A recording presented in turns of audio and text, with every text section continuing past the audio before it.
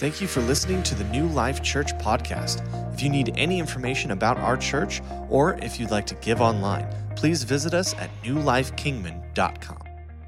For the fact that we get to call you Father. God, that you sent your Son to die for us so that we may enter into relationship with you. God, what humanity threw away, God, you risked everything to restore relationship. God, we thank you for that, and we worship you because of it. In Jesus' name, amen. Man, it is good to be in church this morning. Thank you, worship team, for leading us in worship. I'm going to get my stuff.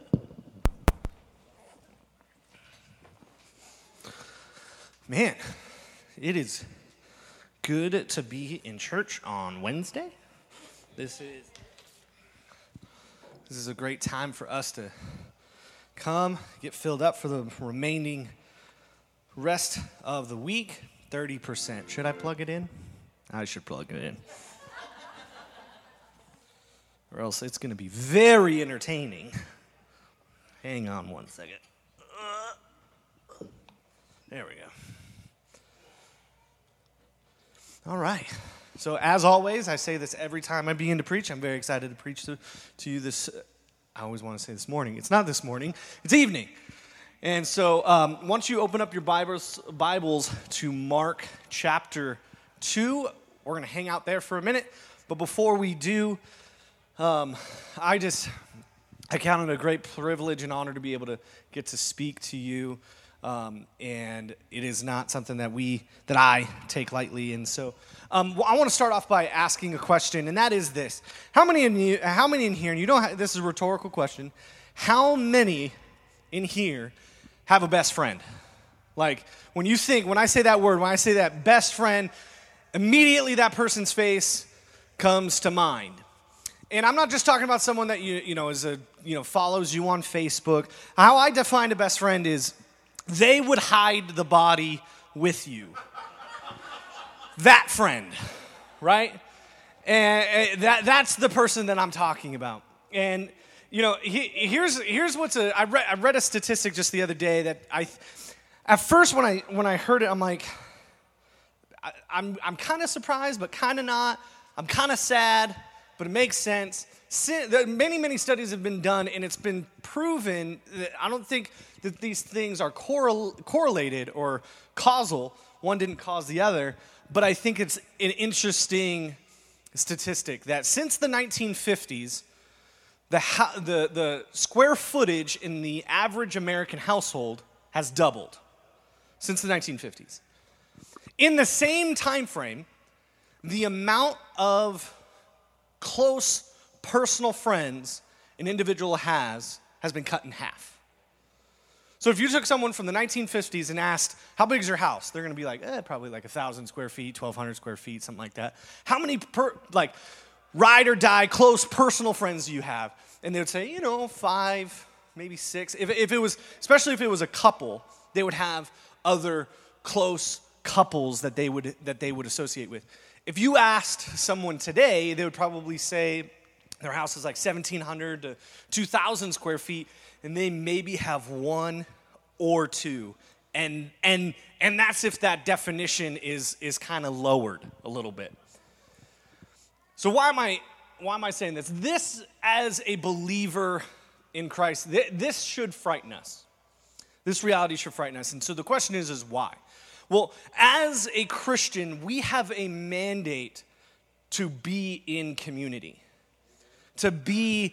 It's not just me and Jesus, it's me, a whole bunch of people, and Jesus. That is what we, as the church, are mandated to do. And so, the very foundation of the kingdom of God is built on community and relationship. And so here's the thing, like with me, we have to understand, I've said this many times before, is God speaks to me very not normal ways, it's normal for me because it's only me and God in our relationship. And so I'll see something, I'll read something, or and God will just kind of lean in and go, hey, pay attention to that. Or, it'll move me in a way that's like, there's no reason why this Tide commercial should make me cry, but it is. And so one of the main ways that God moves me is through movies. And one of my favorite trilogies of all time is Lord of the Rings. Okay? And so Lord of the Rings is one of my most favorite trilogies of all time. So that's why I entitled my message tonight is Who's by your no, that's one of the titles. Who's with you? That's what it is. I've named it 3 times. I really wanted to name it. I really wanted to call it Everybody Needs Sam, but I think that not a lot of people would get it. Well, that's Sam and Frodo from the Lord of the Rings. And so I was watching these movies the other day, and much to my wife's chagrin, because I don't just watch the regular movie. I watch the director's cut, extended, deleted scene edition, which takes that movie from a 3-hour movie or like a 2-hour and 45 minutes movie to 4 hours and 35-minute movie. I watched all 3. She was not happy. Anyway, there's a scene in the 3rd movie that guts me, and I think anybody who has watched these movies knows probably where I'm going with this. And this scene depicts what we're going to be talking about tonight. So I want you to watch this clip real quick.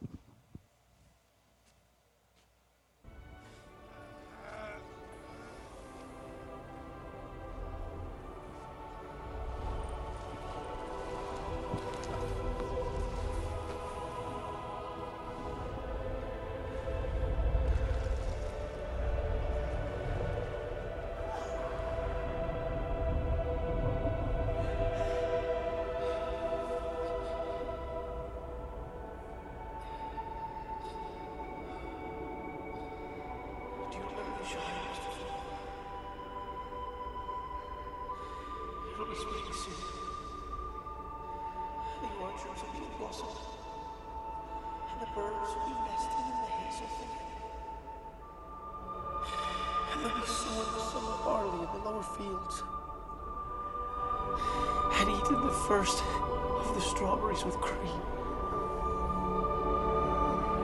Do you remember the taste of strawberries? No, Sam. I can't recall the taste of food. No, the sound of water. The touch of grass. Naked in the dark. There's nothing, no veil between me and the wheel of fire. I can see him with my waking eyes. Then let us be rid of it. Once and for all. Come on, Mr. Frodo. I can't carry it for you. But I can carry you. Come on!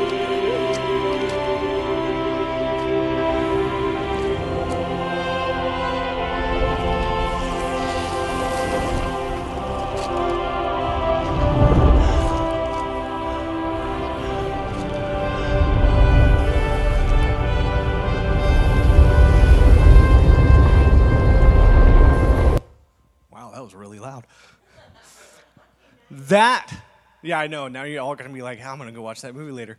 That's what happened to me. I watched a clip on Facebook, and I'm like, I'm going to watch those. I think, here's the thing. It's like God, like when I was watching this, you can ask my wife, I was weeping like a child. Because I think that depicts the relationship that God wants us to have with one another. He goes, look, I can't carry it for you, but I can carry you. Now, I know what you're probably thinking like, is this dude about ready to preach out of Lord of the Rings? I'm not, I promise. Let's get biblical. So, there's a story in the Bible that I think depicts this scene very, very, just perfectly, and that's in Mark chapter 2, verse 1 through 10. And, side note, I did write this, and I want to say it. Frodo didn't deserve Sam, just saying. He didn't. Anyway. Mark chapter 2, verse 1 through 10, it says, when Jesus returned from Capernaum several days later, the news spread quickly that he was back home. Soon the house where he was gathering was so packed with visitors that there was no more room, even outside the door. When he was preaching God's word to them, 4 men arrived carrying a paralyzed man on a mat. They couldn't bring him to Jesus because of the crowd. So they dug a hole through the roof above his head, and they lowered the man down on his mat right down in front of Jesus. Seeing their faith, Jesus said to the paralyzed man, my child, your sins are forgiven. Because the teachers of the religious law were sitting there, thought to themselves, who is he? This is blasphemy. Only God can forgive sins. Jesus knew immediately what they were thinking, so he asked them, why do you question this in your hearts? Which is easier to say to a paralyzed man, your sins are forgiven, or stand, pick up your mat, and walk? So I will prove to you that I am the Son of Man who has the authority on earth to forgive sin. Then Jesus turned to the paralyzed man and said, stand up, pick up your mat, and go home. And the man jumped up, grabbed his mat, walked through the stunned onlookers. They were all amazed, praising God, exclaiming, we have never seen anything like this before. So here we have a story in the Bible of some friends that took it upon themselves to make someone else's situation their problem. And I know at first thought, it's like, well, what about boundaries? And I can't do this for them. That's not what I'm talking about. What I'm talking about is relationship that goes beyond the superficial. Relationship that goes beyond the casual, hey, how you doing? Oh, I'm good. When inside you are broken. I mean, I've been in church long enough. I've done it many times myself where someone's like, hey, man, how you doing? Oh, I'm doing great. And on the inside, I'm just like, no, I'm not doing good at all. Life is not working out the way that I thought. This situation is going on. All of this stuff. But because I chose not to enter into community at the level that God is wanting us to, I missed out on the opportunity for God to minister in that moment. And so, let me ask you this question. What do you think some of the barriers to community are?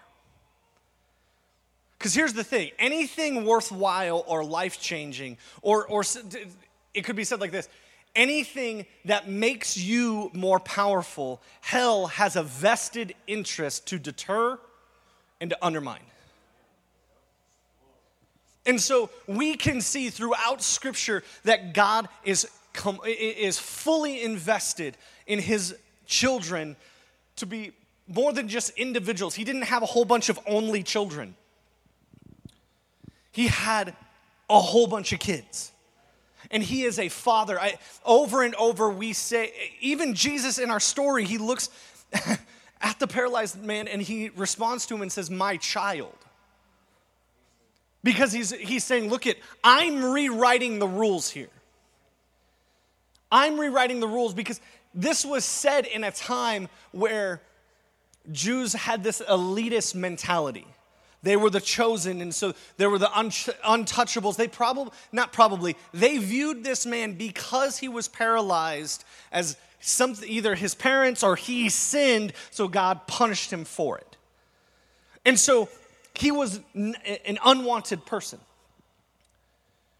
And so people chose not to engage with him publicly because of that reason, except for these 4 guys. So what today is a barrier for us in creating community? I would say there's several things. First, I would say there's past hurts. And what I mean by this is maybe you have been in a relationship, maybe you have had a friend, maybe you were involved either in a church or a community, and you were vulnerable and you did open up, and because of whatever circumstance, you got hurt. Whether that was intentional, whether that was a misunderstanding, whether it was just miscommunication, it doesn't matter. You were hurt. And so you said to yourself one day, I'm not going to be hurt like this again.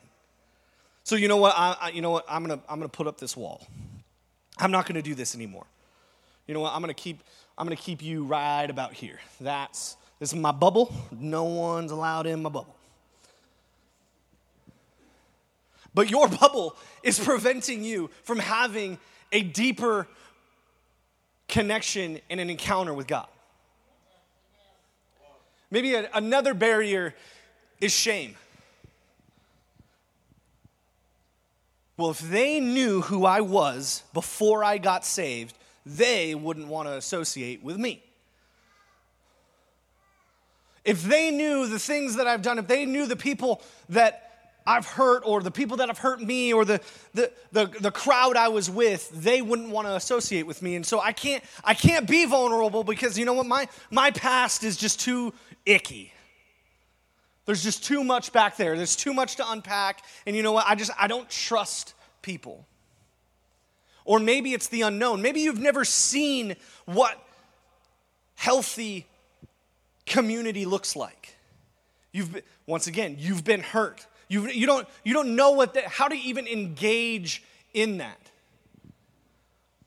Or maybe it's judgment, both of yourself, well, who would want to, no one really wants to be my friend. Who wants to be my friend? No one wants to be my friend. Or maybe, how could that person, so it's either judgment of self or judgment of others. How can that person know, how could they relate to me? They don't know what I've been through. Well, both of those are based purely on assumption. How do you know what they've been through unless you engage in intimacy and connection and have community so that you know, so that you can build one another up? See, these are the barriers that hold us back from engaging in community.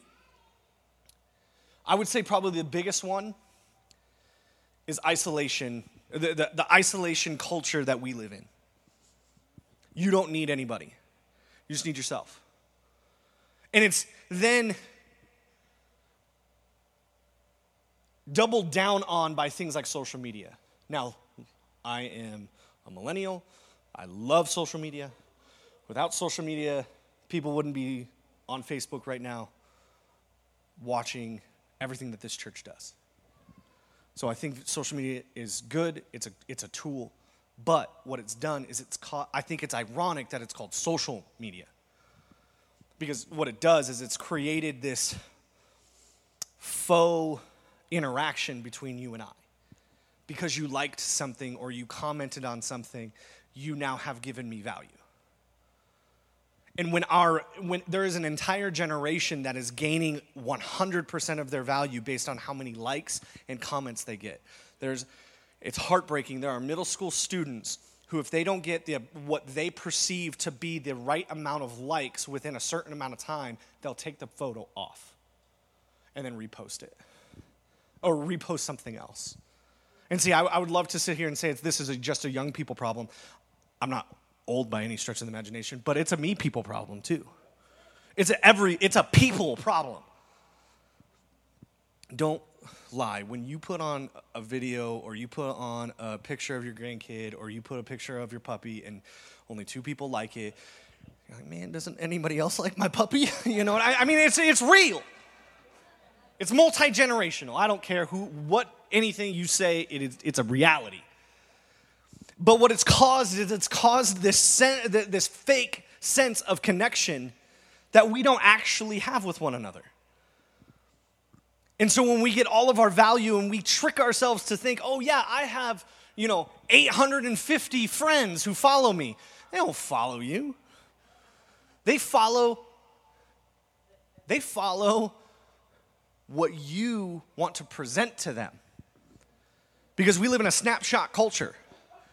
I post, I love cooking. And so I post, when it takes me through 2, 3, 4 hours to cook something, and I post that. That's once, maybe every 3 months. I don't post the pizza rolls that I cook on more often times than not. I don't post myself going to Walmart as much as I do, but I post myself going to the beach. So if someone were to scroll through my Instagram, they would think, man, he's going to the beach and cooking gourmet food all the time. Nope. Haven't been to the beach in a year. But the last photo that I took was of, I don't post very often, so it was of me on the beach or something. I don't know what it is. My wife will tell me. But we live in this snapshot culture, so it's not even, they're not even following you. They're following what you're presenting to the world. So how can someone get to know you when all they see are the highlight moments?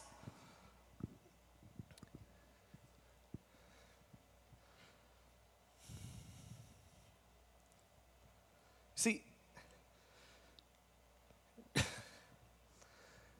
Jesus didn't come, die, establish his kingdom so that we can only engage with one another on our terms. He came and died and he said, look, this is how you need to engage with one another. I don't believe for a minute that there's anything in the Word of God that's accidental. They're like, oh, that's a good story, throw that in. Because there was more left out as far as miracles and encounters and all of this stuff. There was more left out than was put in. Because if we put all of it in, we would all still be reading it. And so what I like to do, those glasses, they're so smudged and the glare is so bad. And as I said last time I preached, this guy's good, this guy's just here for show.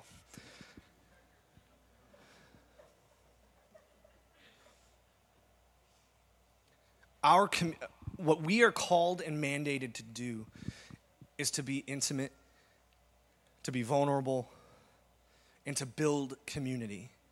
And here's the thing, guys. That is what the world is starving for. That is what the world is starving for. They are looking for a place to be loved. They are looking for a place to be accepted. And that word has been appropriated that says, for you to accept me, I have to say everything that you do about life is right. That is not what accepted means. What it means is it says, you know what? You got some mistakes, so do I. But you know what? We're going to work on them together. And so when we look at the Word of God, when we look at this story, what I like to do is I like to put myself in it. And what I mean by that is there's so much going on around here on the outside of this story that really, I think, just like the video that we watched, why do we like movies? Why do we like videos? Is because it puts to life what we've read. It puts to life what is going on. And so I do that when I read Scripture all the time. And so see, these four men didn't just happen upon Jesus one day. They weren't just walking around kicking rocks and going, oh, hey, there's a crowd. What's that about? Oh, it's Jesus. Oh, who's this guy? I believe, and it's and you can't prove it biblically, so this is what I'm going to believe, is these men knew who Jesus was. The text starts off with when Jesus returned to Capernaum several days later. It is my personal opinion that these four dudes have probably heard Jesus preach before. These guys knew what Jesus was about. And they knew that wherever Jesus went, miracles followed. And so what they said is they're like, hey, you know what?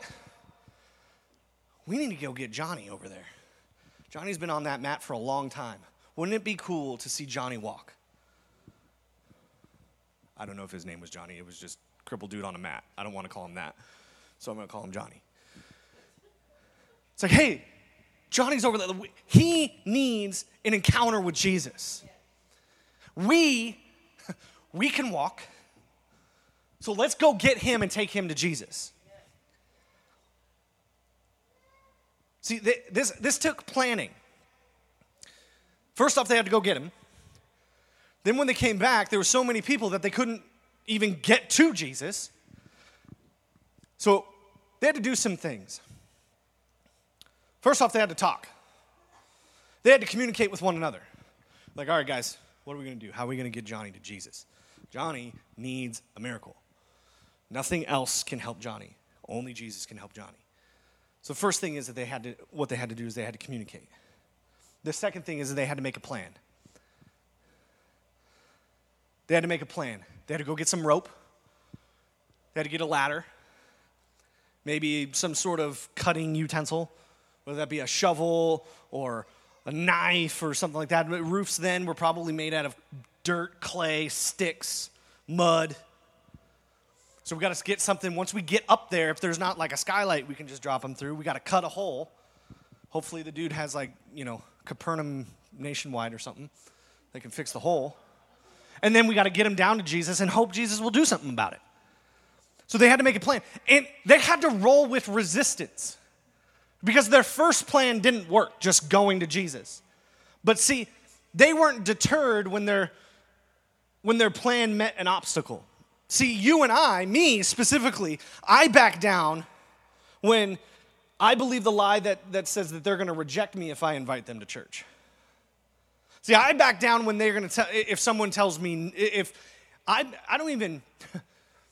back down on the fear or the thought that they may or may not say no. These guys didn't even let no be an option.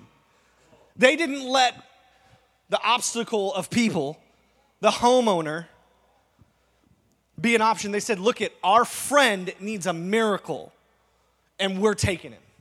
The only answer for him is Jesus. Then they weren't afraid to get their hands dirty. They knew that Jesus was the only answer. They got on top of the roof, and I can just see him there. Because I think we tried to take the humanity out of the Bible in a bad way, meaning these are still people. These four dudes, and Johnny's just kind of laying there on the mat. It's like, what's the plan here, guys? You drug me out of bed. I mean, I had no choice. You kind of picked me up and moved me. What we doing here? And I just wonder what, this dude's face was when the guy was like, hey, we're going to cut a hole. So you're going to do what? Yeah, we're going to cut a hole. We're going to tie this rope around you and lower you down. Is that all right? No, it's not all right. I'm not a piñata. But they weren't afraid to get their hands dirty. You see, sometimes hell likes to lie to us and say, if you get involved in someone's life, their problem is going to be your problem. I'm not saying that we don't have boundaries. I'm not saying that we don't I'm not saying that we just let people abuse us and we let people, manipulate and take from us. But if your boundary is preventing you from being an agent of encounter because you're sacrificing it at the altar of boundaries, you probably need to reassess your boundaries. And I know that's a hard thing because of everything that I just said before of past hurts, shame, judgment, all those things. But we cannot let potential encounters with Jesus, with people who are lost and dying, if they died right now, they would go to hell because we're afraid that they may use us. I was listening to Matthew Barnett. Me and my dad, several of us went to a conference in California. And Matthew Barnett, if you don't know who he is the founder of the Dream Center. And the Dream Center is this big organization that helps, the lost, the broken, the homeless, all this stuff. And he tells this big, long story. And, to sum it up, he basically says, he goes, there was this guy who he felt was manipulating and using his ministry. And he was mad about it, and he was in his own words, he was kind of pouting. And God kind of tapped him on the shoulder and was like, hey, you remember that time that you prayed to me and asked me to make you a bridge to the lost and the broken? What happens to bridges? They get walked on. I think a lot of times what we do is we'll stand at an altar and we'll pray and we're like, God, use me. But then when you get used, you're like, man, God, I'm being used. I know, and the only reason why I've said that. I've been that person. I've complained at the fact that, you know what, people are coming to me all the time. Well, God's saying, dude, that's what you wanted. I'm answering your prayer. Maybe next time you evaluate your prayers before you pray them.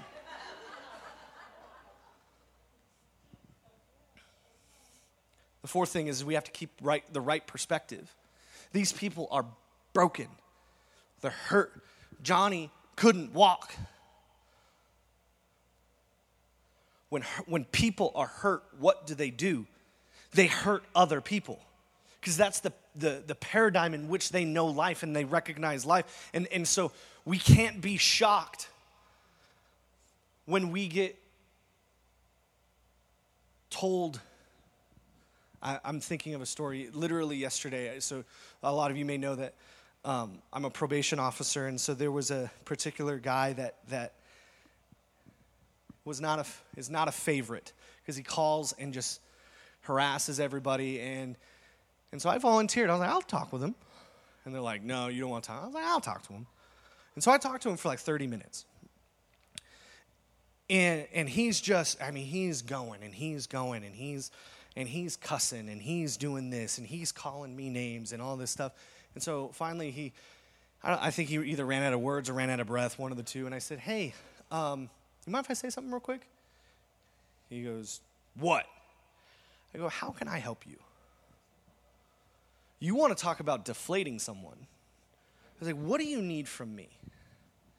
So I just feel like no one's here. I'm like, I'm listening to you, man. I hear, and I repeated, not everything, but I summarized what he was saying. I said, is this how you feel? He's like, yeah. It's like, okay, how can we come up with a solution? And we sat there and talked. And he was like, and by the end of it, he was like, you know what? Thanks, man. I appreciate you. What's your extension? And I gave him the girl that sits next to me's extension. I'm just kidding. I'm just kidding. I didn't do that. I gave him my extension. I said, hey, do me a favor. I'll let you call me once a week. Because if I gave him carte blanche, he would call me every single day, multiple times a day. I said, you can call me every Monday at 9:30, and I'll give you 10 minutes. He goes, all right, sounds good. Click. My boss comes up to me and goes, are you all right? Do you need like a break? I'm like, nah, I'm fine. She's like, why? I was like, because no, not to be insensitive, but because he's kind of crazy. When you know that, it's like, hey, that's you. I'm not going to get mad at that. You can't help it. You're being you. Now, I say that, and I feel my dad looking at me. Because I struggle with this in other areas of my life. I'm not perfect. But here's the thing, is we have to understand, and to keep a right perspective, we get mad that sinners do sinful things. Yeah, that's right. They're sinning. They're not living for God.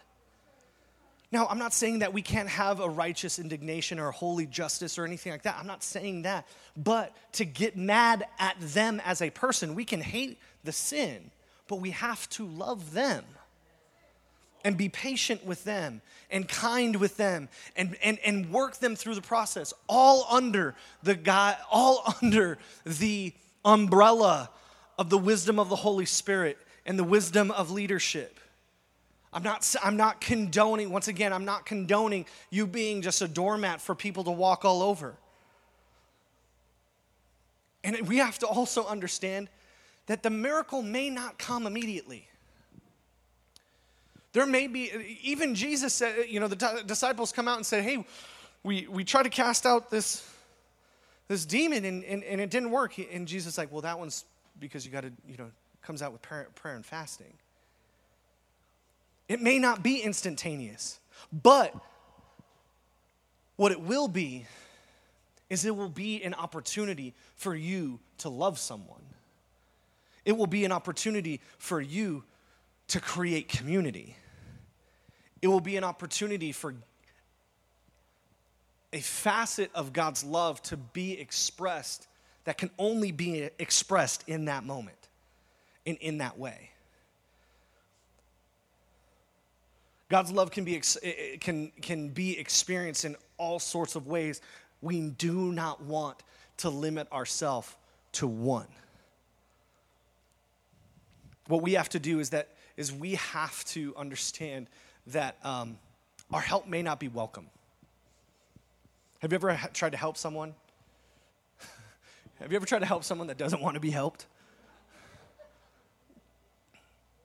This is why we must prayerfully, peacefully, humbly, graciously work with people through their struggle. And we have to do it long enough for God to get a hold of them. And then lastly, we have to rejoice in the victory. Mark 2:12 says, this in the same section, it says, and then the man jumped up, grabbed his mat, and walked through the stunned onlookers. They were all amazed and praised God, exclaiming, we've never seen anything like this before. See, past victories get us through today's struggle. You didn't respond as well as that. I said that. So, past victories get us through today's struggle. And when we're in community, you need someone to remind you of the past struggle. Because I've mentioned this before, that the devil likes to give us short-term memory loss. The devil likes to kind of cloud our perspective, and so we get stuck looking only at the situation in front of us. And we like to think that it's in, this one's gonna get me. And sometimes we need someone to come alongside us and lift up our chin and point us backwards and go, look at all that stuff that God has done for you. You remember that time where there was literally no money and more bills, but God provided? You remember that time where you thought that your marriage was over, but God came in and radically transformed both of you? Do you remember that time where you were physically at your wit's end, but God came in and restored your mind, your soul, your spirit, your body? Do you remember that time? There are things that when we're in it, we can't see it. My dad brings up the fact, he's preached before, that why does Tiger Woods, one of the best golfers of all time, need a coach? Because that coach can see something he can't. When we're in it, and we're wondering why we keep slicing it left, we need someone to go, hey, it's just because you're holding the club a little bit wrong. When we're in it and we can't go, all we can see is our problem. We have to have people to give us perspective. And sometimes, guys, it sucks. Because we don't want it. We love wallowing. We love self-pity. We love just, this one's different. Because that's a whole different sermon. But here's the reality. Without community, we're more vulnerable. When we're alone, when we're isolated, when we thrive off of this pseudo community that we get online, that's not real at all, that's just an echo chamber of what we already know, believe, think, all of that's confirming everything that we know is wrong, then that's the only source, and we don't have anybody that's willing to say, hey, you know what? That's probably not good. Sometimes it's not fun. Being corrected sometimes isn't fun. But we need it. We need it. The mandate that God puts on us to live in community is something we can't overlook. You're probably still asking maybe why. This is the last thing, and I'm going to close, is you might be on the mat one day. You might be Johnny over there, cripple. You may need someone to come alongside you, pick you up, and bring you to the feet of Jesus. And I ask you, do you have someone in your life that would rip the roof off a place to get you the answer you need? Do you have someone in your life that you can trust, that you are vulnerable with? And I'm not, like, look at married people. My wife is my best friend. I have no problem saying that. I used to think that's super corny and cheesy and dumb. I don't believe that anymore. But there are certain things, not certain things I can't share with her. I can share with her everything. But there is a perspective about being married that you need someone outside of it to call you on your crap. I have that. I have that probably more than I need. I'm just kidding. I have that more than my dad, too. I have a couple of friends that help me out. And the reason why I say that is because, look at, we are not lone wolf creatures. We belong in a pack. We belong together. And I just pray and I hope that you understand that what I want you to do is I want you to leave this place and I want you to pray and I want you to begin to ask God, what are some of the barriers that are blocking me from community? Is it past hurts? Is it shame? Is it the unknown? Is it maybe the judgment of myself or the judgment I may have towards others? Is it that I am I do get all of this sense of fulfillment through this isolation culture that we live in? And God, how can I intentionally and deliberately engage in the community around me? Both in two ways. One is in the church community. How can I get plugged in? I want you to get plugged in. I want you to become a volunteer and do all this. But more importantly, I want you to get plugged in with the people that are sitting next to you. I want you to maybe come into church a little bit early and strike up a conversation with someone you've never met before. To go get a donut, to hang out with them. Ask them. My wife is the queen at this. When we meet someone new, she opens up with this line. I've seen her do it 100 times. It's really funny. She goes, "So tell me everything about your life." And she does. And here's the thing. She genuinely cares. And she genuinely wants to know. How'd you guys meet? Where'd you grow up? Where'd you go to school? Where'd you do that? And by the end, they're like, man, she knows everything about me. Let alone if it's someone that she, like one of our friends was dating this guy, and so she cyber stalks. And so goes and finds this person, knows everything about him, and then at the same time has to resist letting them know she knows everything about them. So it's like, oh, hey, how was your vacation to New York 5 years ago? Because she has a high value for relationship.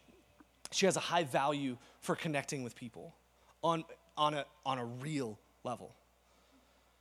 She's drug that out of me. And it is important that every single one of us don't just overlook this and understand that every single one of us are called to love people and to be in community. Amen? So why don't you bow your head? We're going to pray. Father God, I just thank you so much for what you're doing in this place. God, I pray, Lord, that every single person leaves here encouraged with the fact that, you know what, God, you didn't create us to be alone. So I speak to the spirit of loneliness, and I speak to the spirit of depression, and I speak to the spirit of isolation, and I rebuke you in the name of Jesus, and I replace you with fulfillment, joy, and confidence. God, and the reason why I say confidence is, God, I want people to be confident, to go up to one another, say hi, say hello, ask them how their day is, and actually give the real response.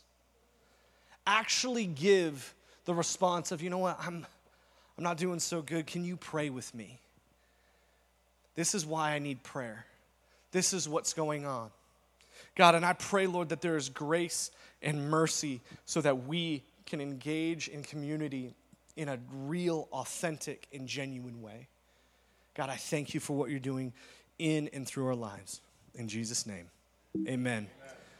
All right, guys, you are free to go. Why don't you get out of here? Farewell someone as you go. Talk to someone as you leave. Love you guys.